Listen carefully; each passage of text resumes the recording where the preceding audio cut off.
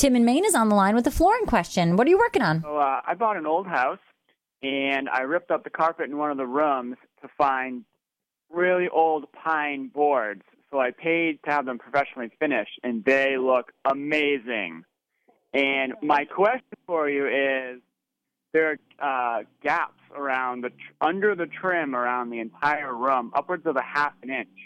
It's pretty noticeable, and there's a lot of them. And I was wondering what my options were for taking care of those gaps. So this is between that first board and your baseboard piece, correct? Yeah. So what you can do, and of course I don't know what the style of your baseboard is, and perhaps at the bottom of your baseboard, is it just flat, straight? You got a clean edge? Yeah, it's your standard white sort of baseboard. You know what you can do is you can do either like a quarter round or a shoe molding, and they come in a variety of sizes, and those can be painted to match your baseboard or stained to match your baseboard. Or even they could be natural oak and match the floor. Yeah, it's another way to go. And then you'd use that to sort of bridge the gap between the baseboard and the floor, so it sort of just covers over that.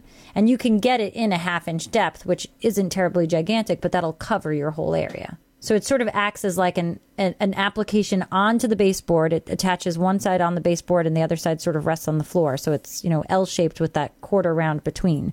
Or you can do a different type of molding. I mean, there's a ton of different kinds of moldings, whether it's a shoe molding, either a square or a quarter round, depending on the look and the style of the home. And then you can use that to bridge the gap. Okay. Is there any so there's no type of like putty or filler or caulk or anything that I could put? You're going to have too much movement in the floor, and it's going to, whatever you put in is just going to break out and bounce out, and it's going to be a disaster that you're constantly fixing. And this is going to be such a minimal addition that's truly going to cover up this, opening that's bothering you, and you won't even notice it. Okay. All right. Thanks so much for calling the Money Pit.